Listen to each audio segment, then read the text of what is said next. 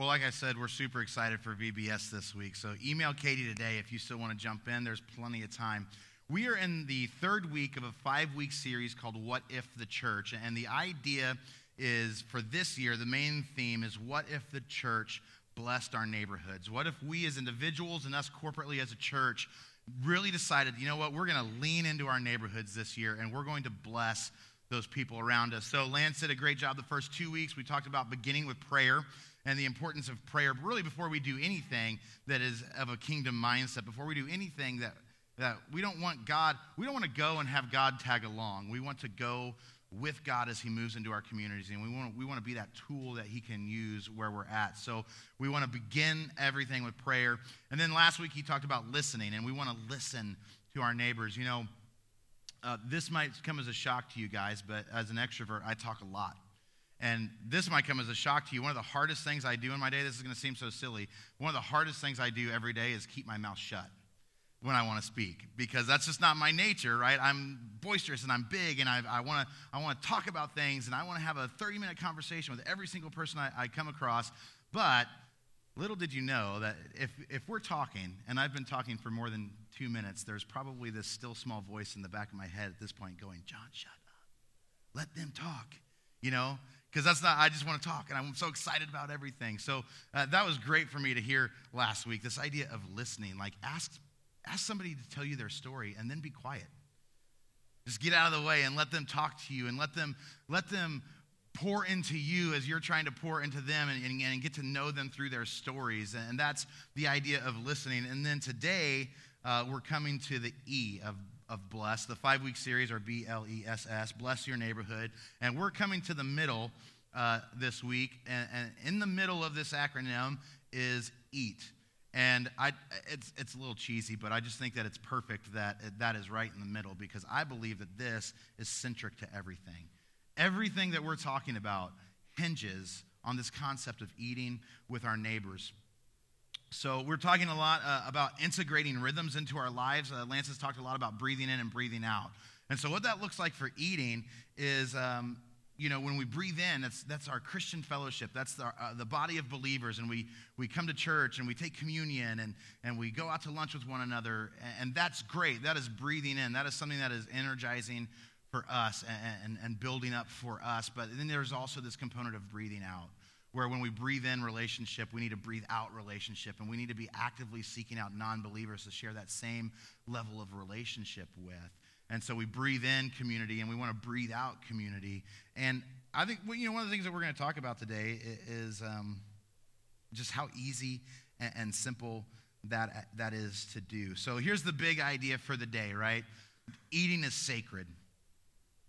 And I think when we think about it, like, we all kind of know that that's true. Like, eating creates this sacred space. How many of your best friends became your best friends over a meal? How many of your best friends became your best friend because you met at a barbecue? How many of your best friends became your best friends because there's something going on that kind of hovered around this idea of eating with one another? So we're going to look at this, and we're going to look at God's plan. And God's plan is that if eating is sacred and we're going to bless our neighbors, we need to eat with our neighbors. I'll be honest, I'm really glad that line came out right. Warming up today, I said we need to eat our neighbors like 3 times in a row. I'm pretty proud of myself. Just pat myself on the back there for a second. So if you want to turn to Genesis 12, whatever. Turn to Genesis 12, verse 2. It's just real short. We're just going to read 2 and 3 real fast. But this is God. This is Genesis 12. This is at the very beginning of your Bible. I actually don't remember what page it is, but it's probably like page 3. Okay? It's seriously one of the first things. And God's talking to Abraham, and he says, I will make you into a great nation, and I will bless you. And I will make your name great, and you will be a blessing, and all the peoples on earth will be blessed through you. This is God's plan from day one. Genesis chapter 12, God's plan is to bless the nations around us through us. And you take that in the Old Testament context, it even means more because, we're new covenant, right? We're Christians. We're post-cross, and so we live a life where we say there is no Jew or Greek, there is no slave or free. We're all the same on Jesus' level. Jesus made us all equal. That wasn't the same for Abraham. Abraham was Old Covenant, and their nation, Abraham, the nation of Israel, was set apart completely. and they would build up walls and they would keep themselves out because they were to be set apart from the rest of the world. Like we as Christians, Christ has set us apart too. And I think that that's a one-word difference, and it's really big. So as Christians, we're set apart to do good works. And the Old Testament, the Jewish faith, Abraham, Israel, was set apart from the rest of the world.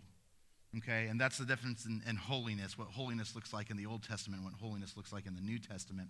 And so from the very beginning, God's intention was to bless all of those around us through his people. And so we see that in Abraham, and he says, and all the peoples of the earth will be blessed through you. It was always his plan. So if we're looking through this series, and I just said, that God's plan has never changed. It was the same for Abraham as it was for the disciples, as it is for us.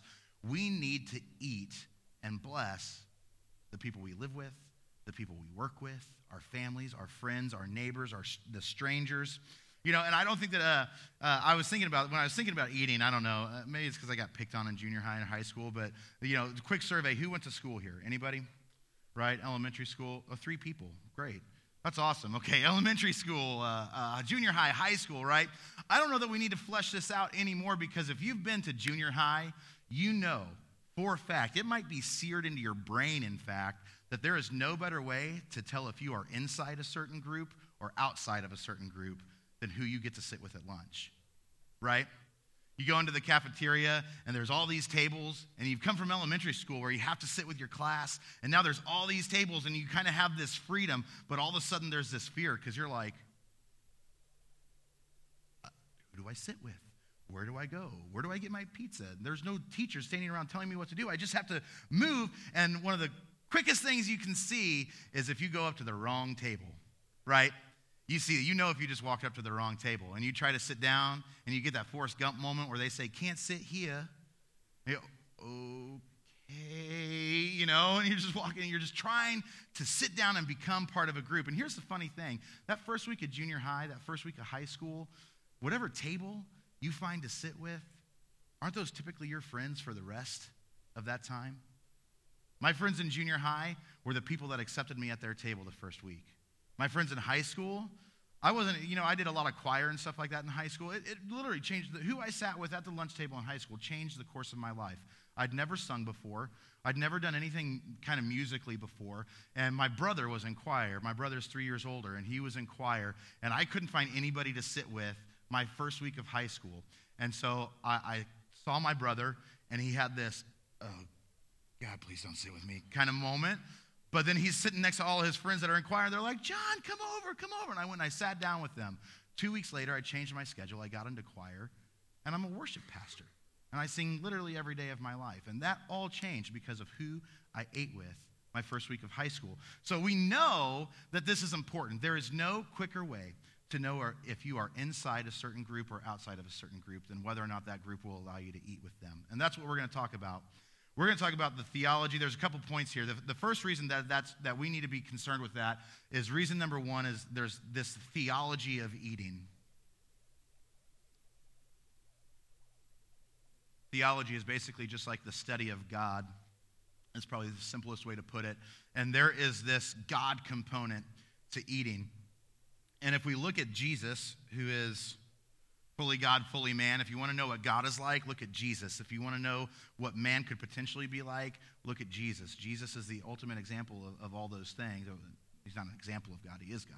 He wasn't an example of humanity. He was humanity. Jesus was it at its fruition. So if you want to know what God is like, look at the life of Jesus. If you want to know what your life can be like, look at the life of Jesus.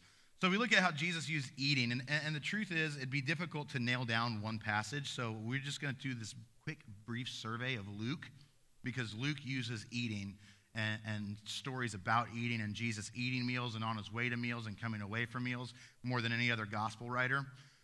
So I'm just going to list it. You can write it out. It might be on, I don't know if it's on the YouVersion app or not, if they have the whole list on there, but we'll just track down through these real fast. Luke 5, we see Jesus eat with tax collectors at the home of Levi, which is one of the most scandalous things he could do, right? We talk about this. I know that I've talked about this before too. Like tax collectors were so bad, they were like their own bracket of sinner.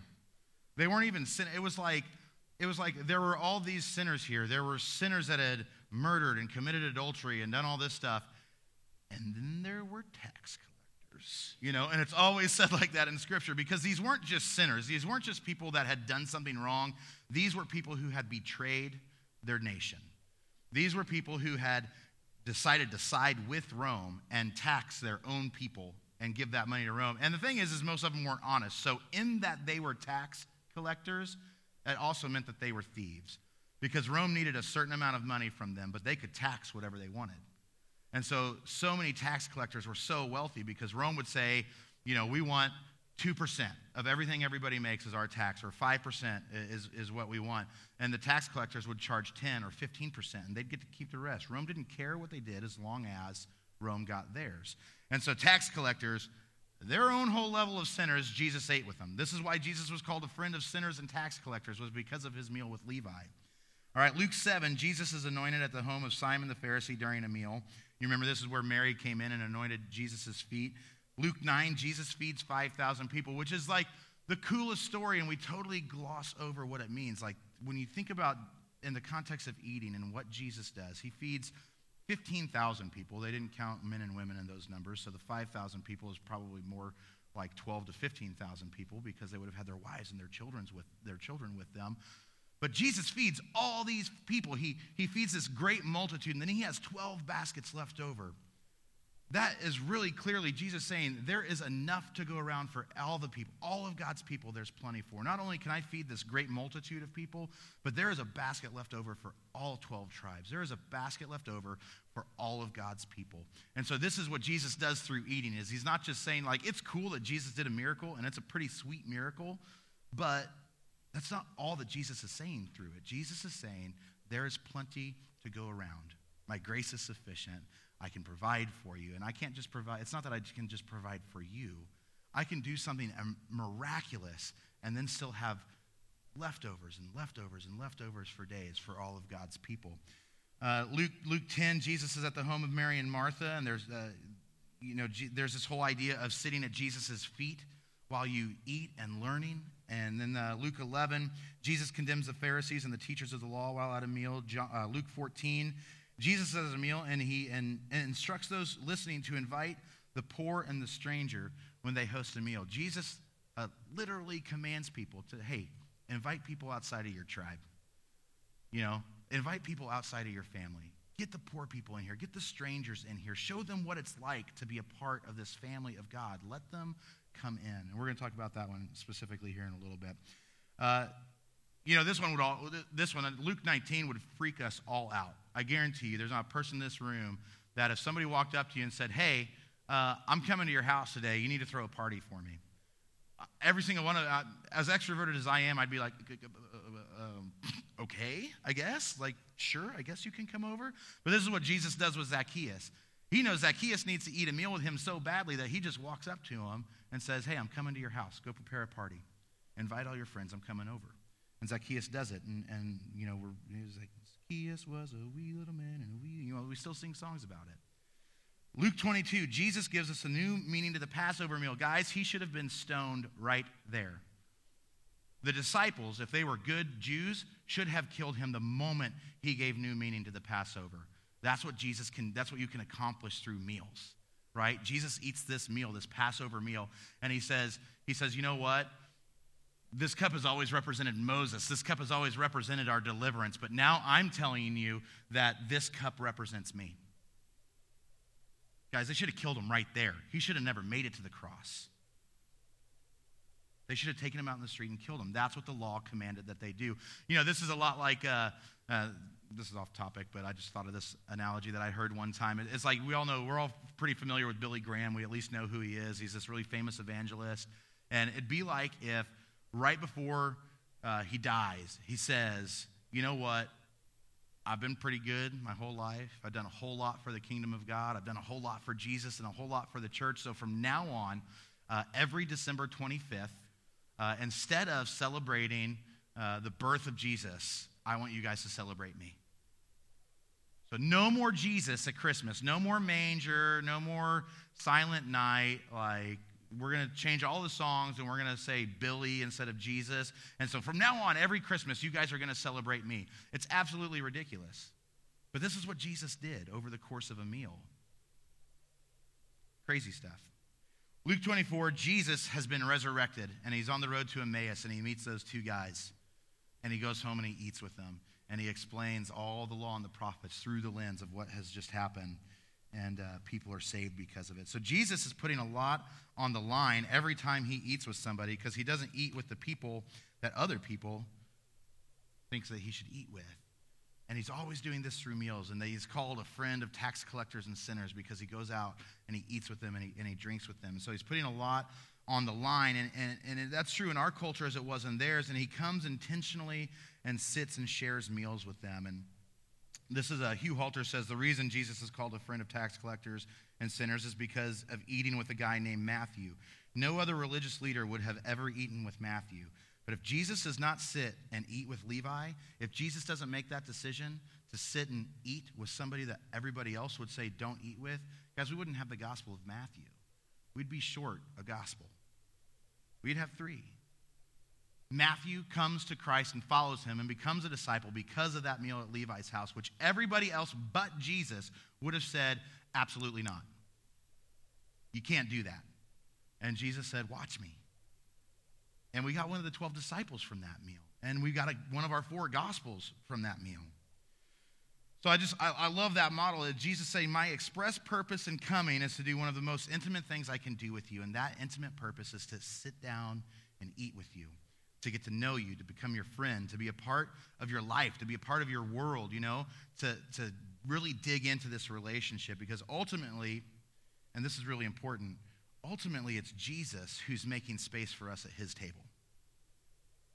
It's not us who are making room for other people at our table. It's Jesus. It's always Jesus that's making room for us at his table.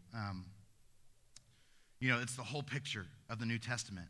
The whole picture of the New Testament, it begins in this garden and with eating, and it ends in a garden with eating. The whole goal of the Christian life is to get to the wedding feast of the Lamb, Revelation 19, right? Where every tribe and tongue and nation is sitting together and we're feasting, and the angel tells John, oh, blessed is the person who's invited to the wedding feast of the Lamb. Guys, the whole point of your life is to invite people to that feast. The whole point of your life in Jesus Christ is to invite people to the table so that they know that they're included. Because there's no quicker way to know if you're in or you're out than whether or not a group will let you eat with them and be with them. So Jesus makes a place for us at his table, and we get to make a place for our neighbor, both physically and temporally right now here on earth by letting our neighbors into our space to eat, and also for eternity. Through that relationship, if they come to have a relationship with Christ, they are at that table forever. And that's all done by you saying, hey, do you guys want to come over? I'm going to grill burgers tonight. I got to park a block away from my house, or I got to park next door. You want to come over? Our kids can go run out and play, and we'll just sit on the back deck and drink sodas and or whatever, and have burgers and brats. It's so simple. It's so simple. Anyway, from our theology, right? So you have this theology of eating, and it is this God-centric thing, and it is actually the point of the whole New Testament is to get people invited to this party at the end of all things, at the end of time, right? The wedding feast of the Lamb.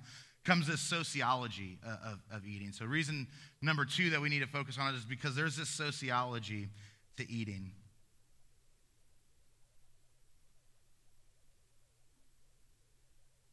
Sociology is just the study of people, the study of culture and social norms and stuff like that.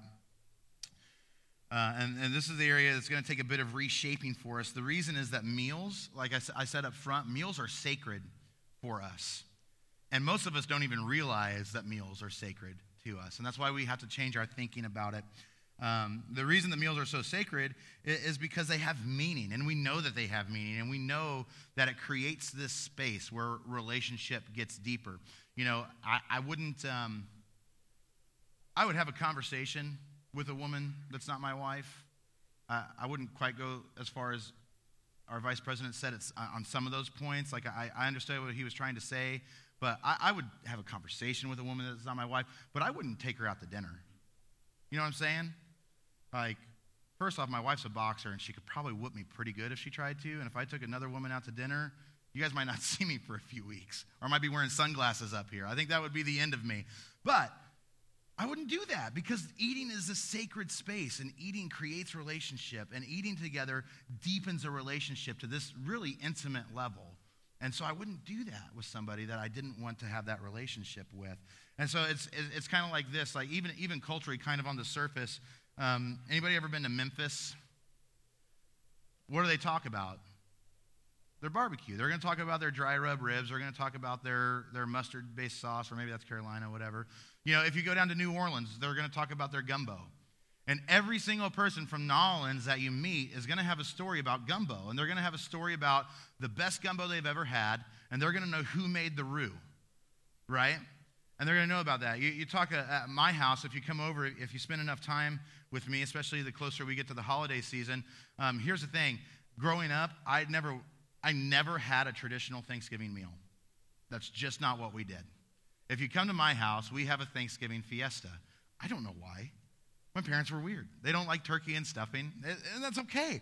But that became one of my favorite childhood memories. So every Thanksgiving when I was growing up, we wouldn't have turkey, we wouldn't have stuffing, we wouldn't have the sweet potato pie.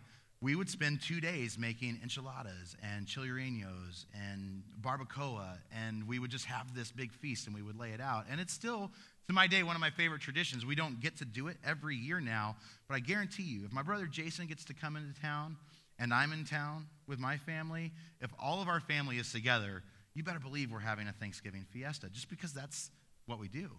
It's who we are. We're the Bedells. We have a Thanksgiving fiesta. All of our friends know that, and most of them want to come over for it because it's good. So, you know, but for many of us, so this begins the process. I really want us to start processing this as far as sociology goes and our culture and what our culture tells us about eating, and start to think about how this looks in your house. What does this look like in 1234 Common Street, Lansing, Kansas, you know? And why do we not do it? I think one of the main reasons that we don't do it is because we're afraid that at best, our days will be interrupted, and at worst, our days will be disrupted. And we're not sure how it's going to go, and so we let a few things we put up these barriers that keep us from creating this kind of culture of hospitality in our homes. And the first one is fear. The first barrier is fear. We imagine sharing our tables with other people that we don't know so well, and that creates anxiety in us. And we start thinking about, like, what am I going to say? What if they don't like me? What if my spaghetti sauce is not nearly as good as I think it is, and my family's just been lying to me for 15 years? You know, and we start to think of all these things, and our mind just races and goes and goes and goes. And we will always play out, this is true for all of us, right? I try not to, but all of us will play out the worst case scenario in our mind way before we ever start thinking about what could go right.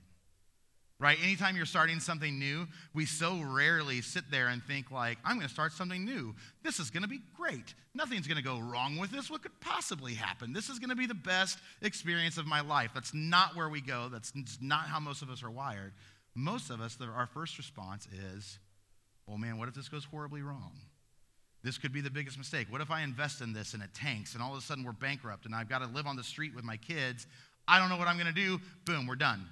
Fear has won the day, and we won't take that step. We won't make that move. And that's the same thing with inviting people into our homes. We start to say, what if?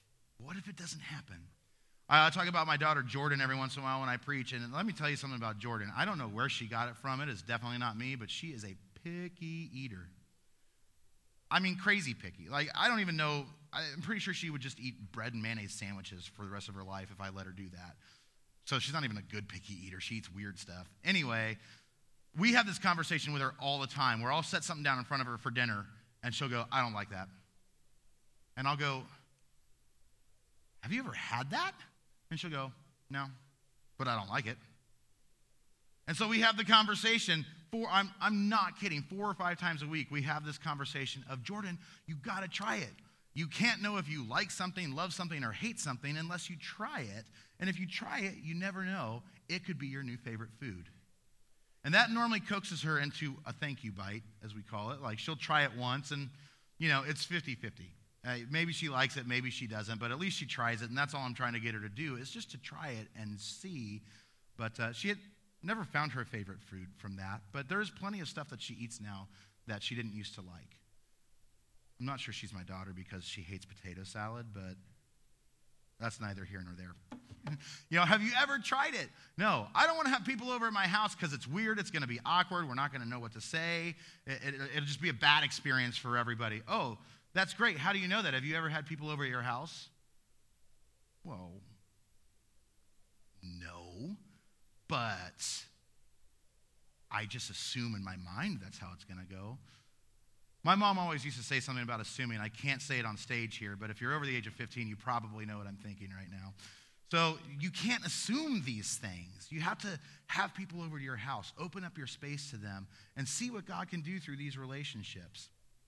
There's a lady named Deb Hirsch, and she writes these words in reference to the level of security which we hold our homes in. She says, "This is our space, and those we may invite into that space are carefully chosen based on whether or not they will upset the delicate status quo, inconvenience us at all, or pose a threat to our perceived safety. In other words, visitors, especially strange ones, stress us out."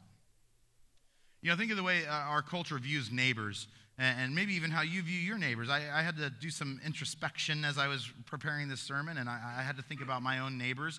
You guys remember the show Home Improvement, Tim Allen? Yeah, And he had that neighbor, Wilson, that you only ever saw this much of him.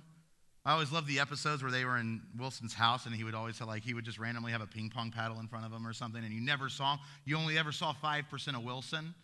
And that's how most of us live our lives with our neighbors. Most of us are 5% neighbors. We see each other over the fence. We wave when we're mowing the yard. Maybe if we're out walking the dog, we have a short little conversation, but we never dig in. We never really get to know them. We never make them part of our lives. They live next door to us. Because of the way that our house is set up, our neighbors live closer to me than our children do. There's a 15 feet between our houses, but their bedroom and our bedroom backs up to each other. My kids are on the other side of the house. So they literally live closer to me than my own children, and I didn't know their names until about 2 weeks ago. I've lived there for 2 years, So those are strong words from Deb. And then she goes on and she says, and while this is in some sense culturally understandable, in other words, it's sociologically normal, the negative result in terms of our spirituality is that the family has effectively become a very dangerous idol. And culture has once again triumphed our social responsibility. So really quickly, let me just put it this way.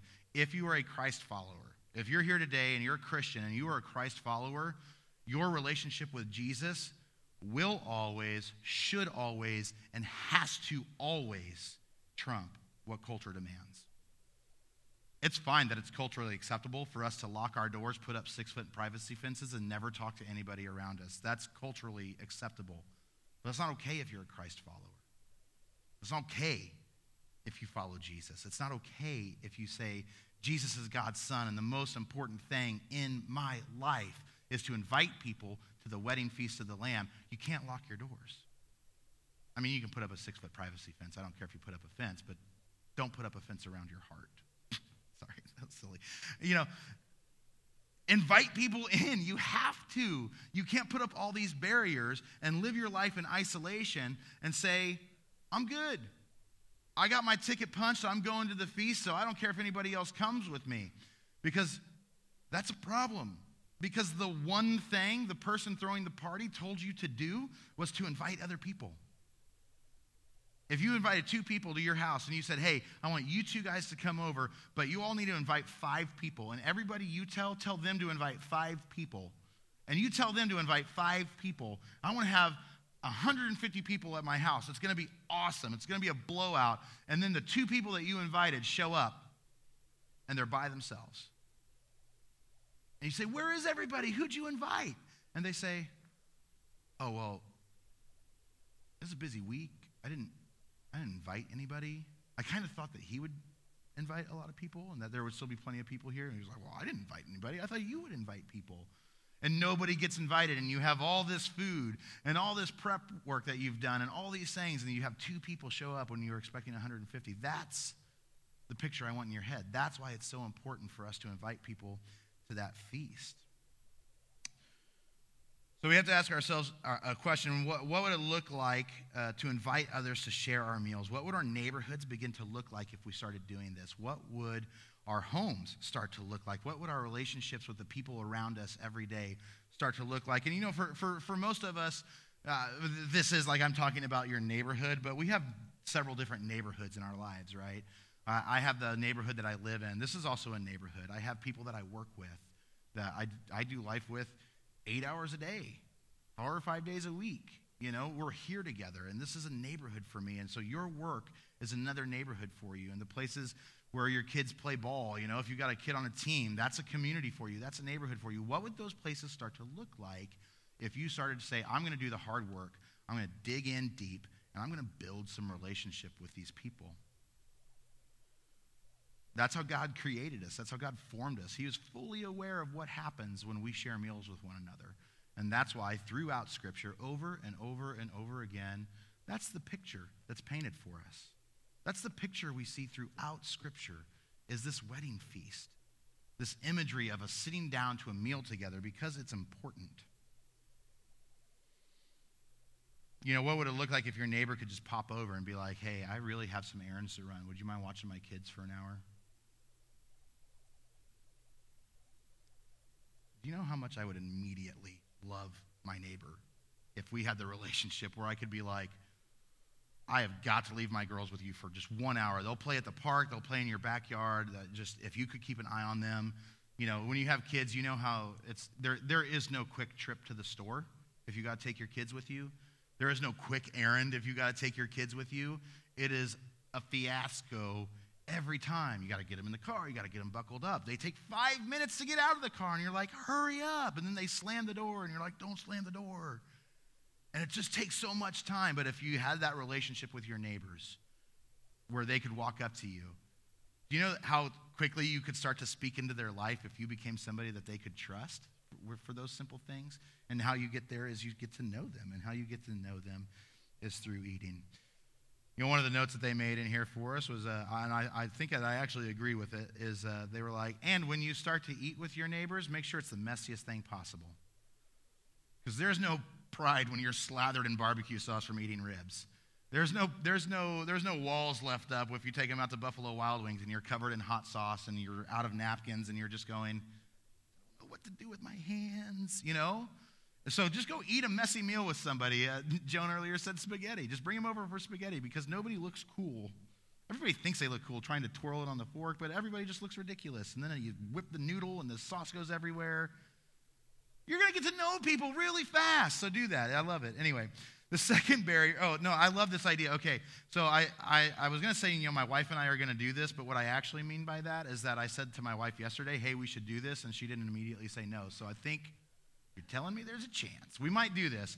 You should go home and Google turquoise table and a lady named Kirsten Shell.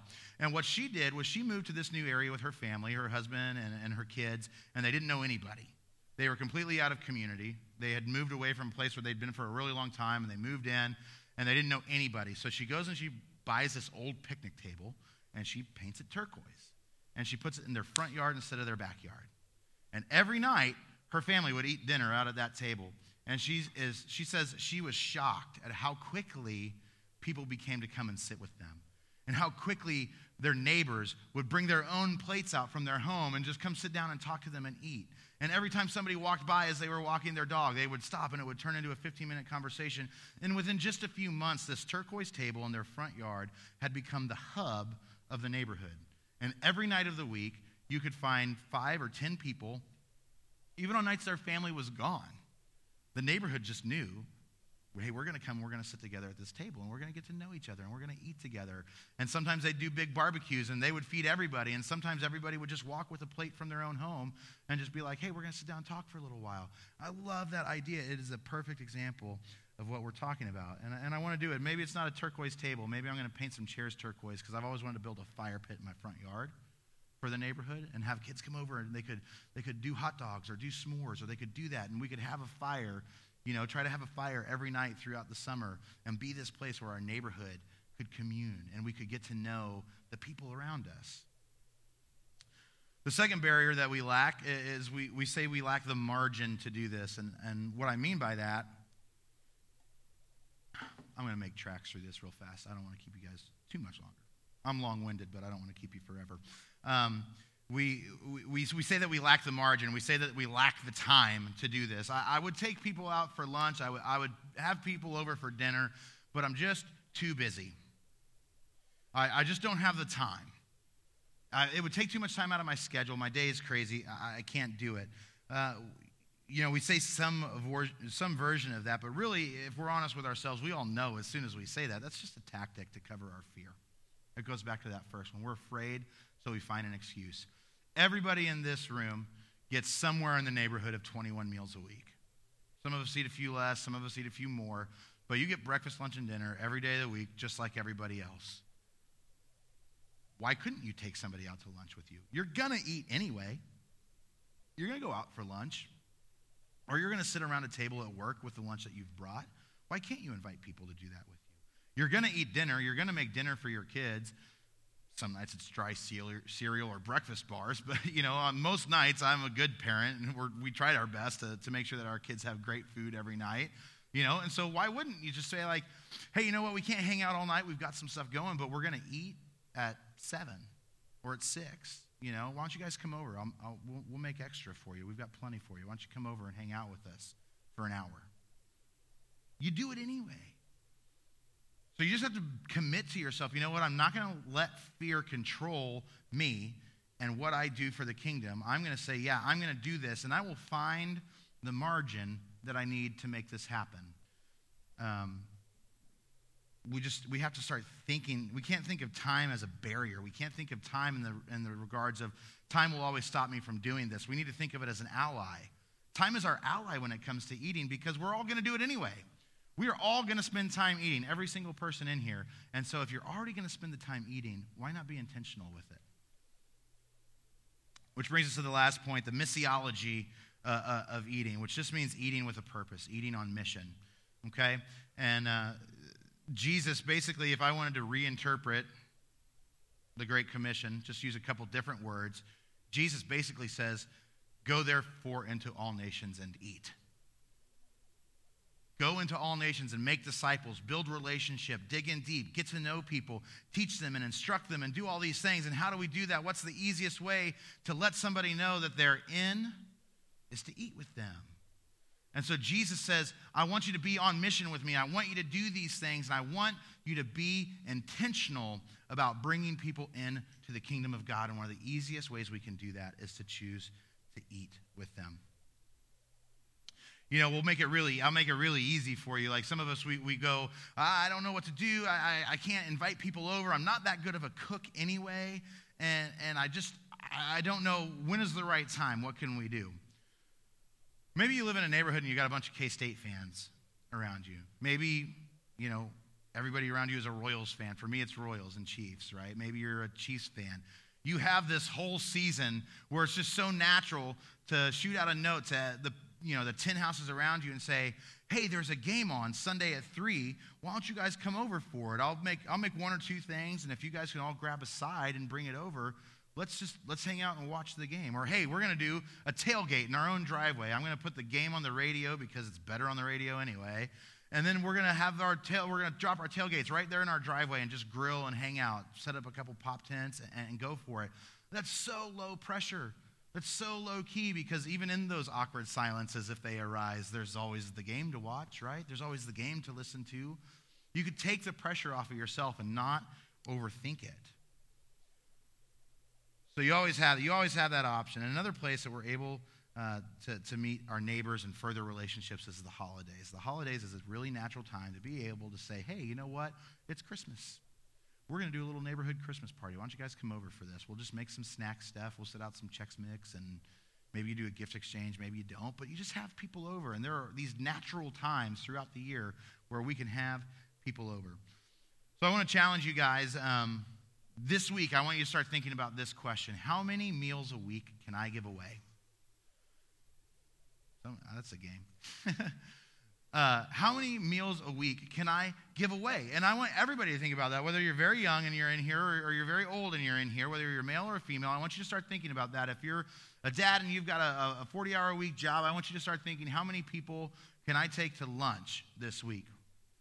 If you're a mom and you're working, I want you to think, how many ladies can I invite out for coffee in the mornings? Or how many ladies can I take out for lunch this week? Think about how many meals you can give away. How many times in a week could you intentionally be giving away a meal? Maybe as a family, you decide, you know what, we're going to do a pizza night every Thursday. And we're just going to invite over all of our neighbors, the 5 houses right around us or the 10 houses right around us. We're going to invite them every Thursday. And we're going to say, hey, come on over, chip in for some pizza, and we'll just kind of hang out in our house. We'll play some games, and the kids can run around in the room or whatever. So start thinking that way. If you're a kid, if you're in school, I know it's summer vacation, so you got some time to plan on this, but if you're going back to school in the fall and you're in junior high and high school and you get that choice of where to sit, start thinking about how many people could I intentionally sit with that don't have somebody to sit with them or have that blank stare in the first 2 weeks and they're just looking for a table with a set of friendly eyes saying, yeah, come on. No, you're absolutely, man. You're in our group. Come on over. You know, so start thinking about that intentionally. Now, I know you're asking yourself, what do we do when we eat? This is the big question, right? So I'm sure that since this was awesome, you guys are all convinced that you need to be doing this. So now the next question is, how? What do we talk about when we're doing this stuff? Well, I think that stuff happens really naturally, you know? That stuff happens naturally when we eat with people. And we eat. What do you do when you eat with people? You eat. You laugh. You tell stories. You crack jokes. You talk about your life. You ask them questions, and then you be quiet and let them answer you and tell you their stories. It's so simple. We do it naturally every day. And we just, as soon as it involves a stranger or somebody that we don't already know real well, we freeze for whatever reason. But if you would do this, if you would foster conversation with your neighbors, if you would look at the people around you and you would say, you matter to me, not only, but especially because you matter to Jesus. And as a Christ follower, I believe that my one job is to get you a seat at that table. And the easiest way for me to do that is to give you a seat at my table. You know, meals were so important to Jesus that one of the very last things that he did was share a meal with his disciples. And we talk about this all the time when we talk about communion. Jesus shared this meal with his disciples, and this is the meal where he instituted communion. This is a meal where he replaced Moses, right? Like I talked about earlier. This is the meal where that happened. And every week we do this because he says, every time you do this, remember me. And he instituted this during a meal. And so it's what we do every week is a representation of that meal. He took bread and he broke it, so we take the bread. And he lifted the wine glass that during the Passover Seder used to signify Moses. And he said, this is my blood now that I'm going to spill for you. And so when you do these two things, when my body is broken, when you take this bread and my blood that's spilled, you take this wine. When you do this, remember me. And that's why we do that every week. And it was over a meal. And there's one thing about this meal that always just stupefies me. I don't get it. And I know that I've talked about it on this stage before, and Lance has mentioned it in different contexts before. But, you know, one of the things that I always talk about is during the foot washing. You know, this is the same meal where Jesus washed the feet of his disciples, is that he washed Judas's feet. Literally moments before he knew he was going to go out and betray him. But here's the thing that almost as much as that, probably even more than that, just boggles my mind. What was Judas even doing at the table? Jesus wanted that one last chance to pour into him, that one last chance for a relationship, that one last chance to eat a meal together and to talk to him and to pour into him. Maybe there's a chance. Maybe it wouldn't be Judas. Maybe it would happen some other way. Maybe it's not one of my 12. What was Judas even doing at the table? I guarantee you, as much as I love Jesus, I am still very sinful and carnal in my mind sometimes. But if I knew that a friend had betrayed me and was going to betray me, even unto my death, the last place he would be that night would be at my dinner table with me pouring relationship into him. But that's the God we serve, is that even though he knew that this was going to happen, even though he knew what Judas was going to do, even though he knew the course of history and the road that it was going to take, he invited him to his table one last time. And he said, let me be in relationship with you. Let me pour into you. And so we do that when we remember this. We remember that Jesus made room for us at his table. And so it doesn't matter what things you've done. Jesus has room for you. It doesn't matter where you've been. If you're so ashamed that you can't look at yourself in the mirror, I'm telling you, you have value to Jesus, so much so that he saved a seat for you. And if you're a Christ follower, your one job as a Christian is to get people to that seat at the wedding feast of the Lamb in Revelation 19, where all of God's people, every tribe, every tongue, every nation, no walls divide us, no borders define us. We are all God's people, and we're all sitting at this table as one. And there are plenty of seats. God can feed a great multitude and still have plenty left over for the entire nation of God. For all of God's people, there's plenty. And our one job is to go forward into this world and just say, hey, do you want to come over for some ribs tomorrow? How easy is that? Hey, there's a Chiefs game on tomorrow afternoon. Do you want to come over for some burgers and watch the game with me? You build these relationships intentionally so that people have a chance to know Jesus. And if we can't do that, then we're that friend that got invited to the party that didn't invite anybody else. And I don't want to have that conversation with Jesus. Not because I'm scared of what he's going to say, but because I want to be the guy that brings the crew. I want to sit down at that table, and I want Jesus to say, dude, look at this. This is awesome. I can't believe you brought so many people. I never thought you would invite so many people. I'm so proud of you. That's our one goal, is to bring people to this feast. I love to eat. I love parties. Why wouldn't I want to invite everybody? You know, as we think about communion, I just want you just to be thinking about this. The gospel of Jesus Christ, guys, what we live out every day, what we do every day as a Christ follower, the gospel of Jesus Christ is not about who God is against. It is about who God is for. And God is for everyone. So invite them to come along. So as you think about communion, I want you to right now to start thinking about the neighbors that you're going to invite. I want you to right now think about the coworkers you're going to invite out for lunch. I want you right now to think about that estranged relationship within your own family, because those are your neighbors too. Who can I call up and have a meal with this week?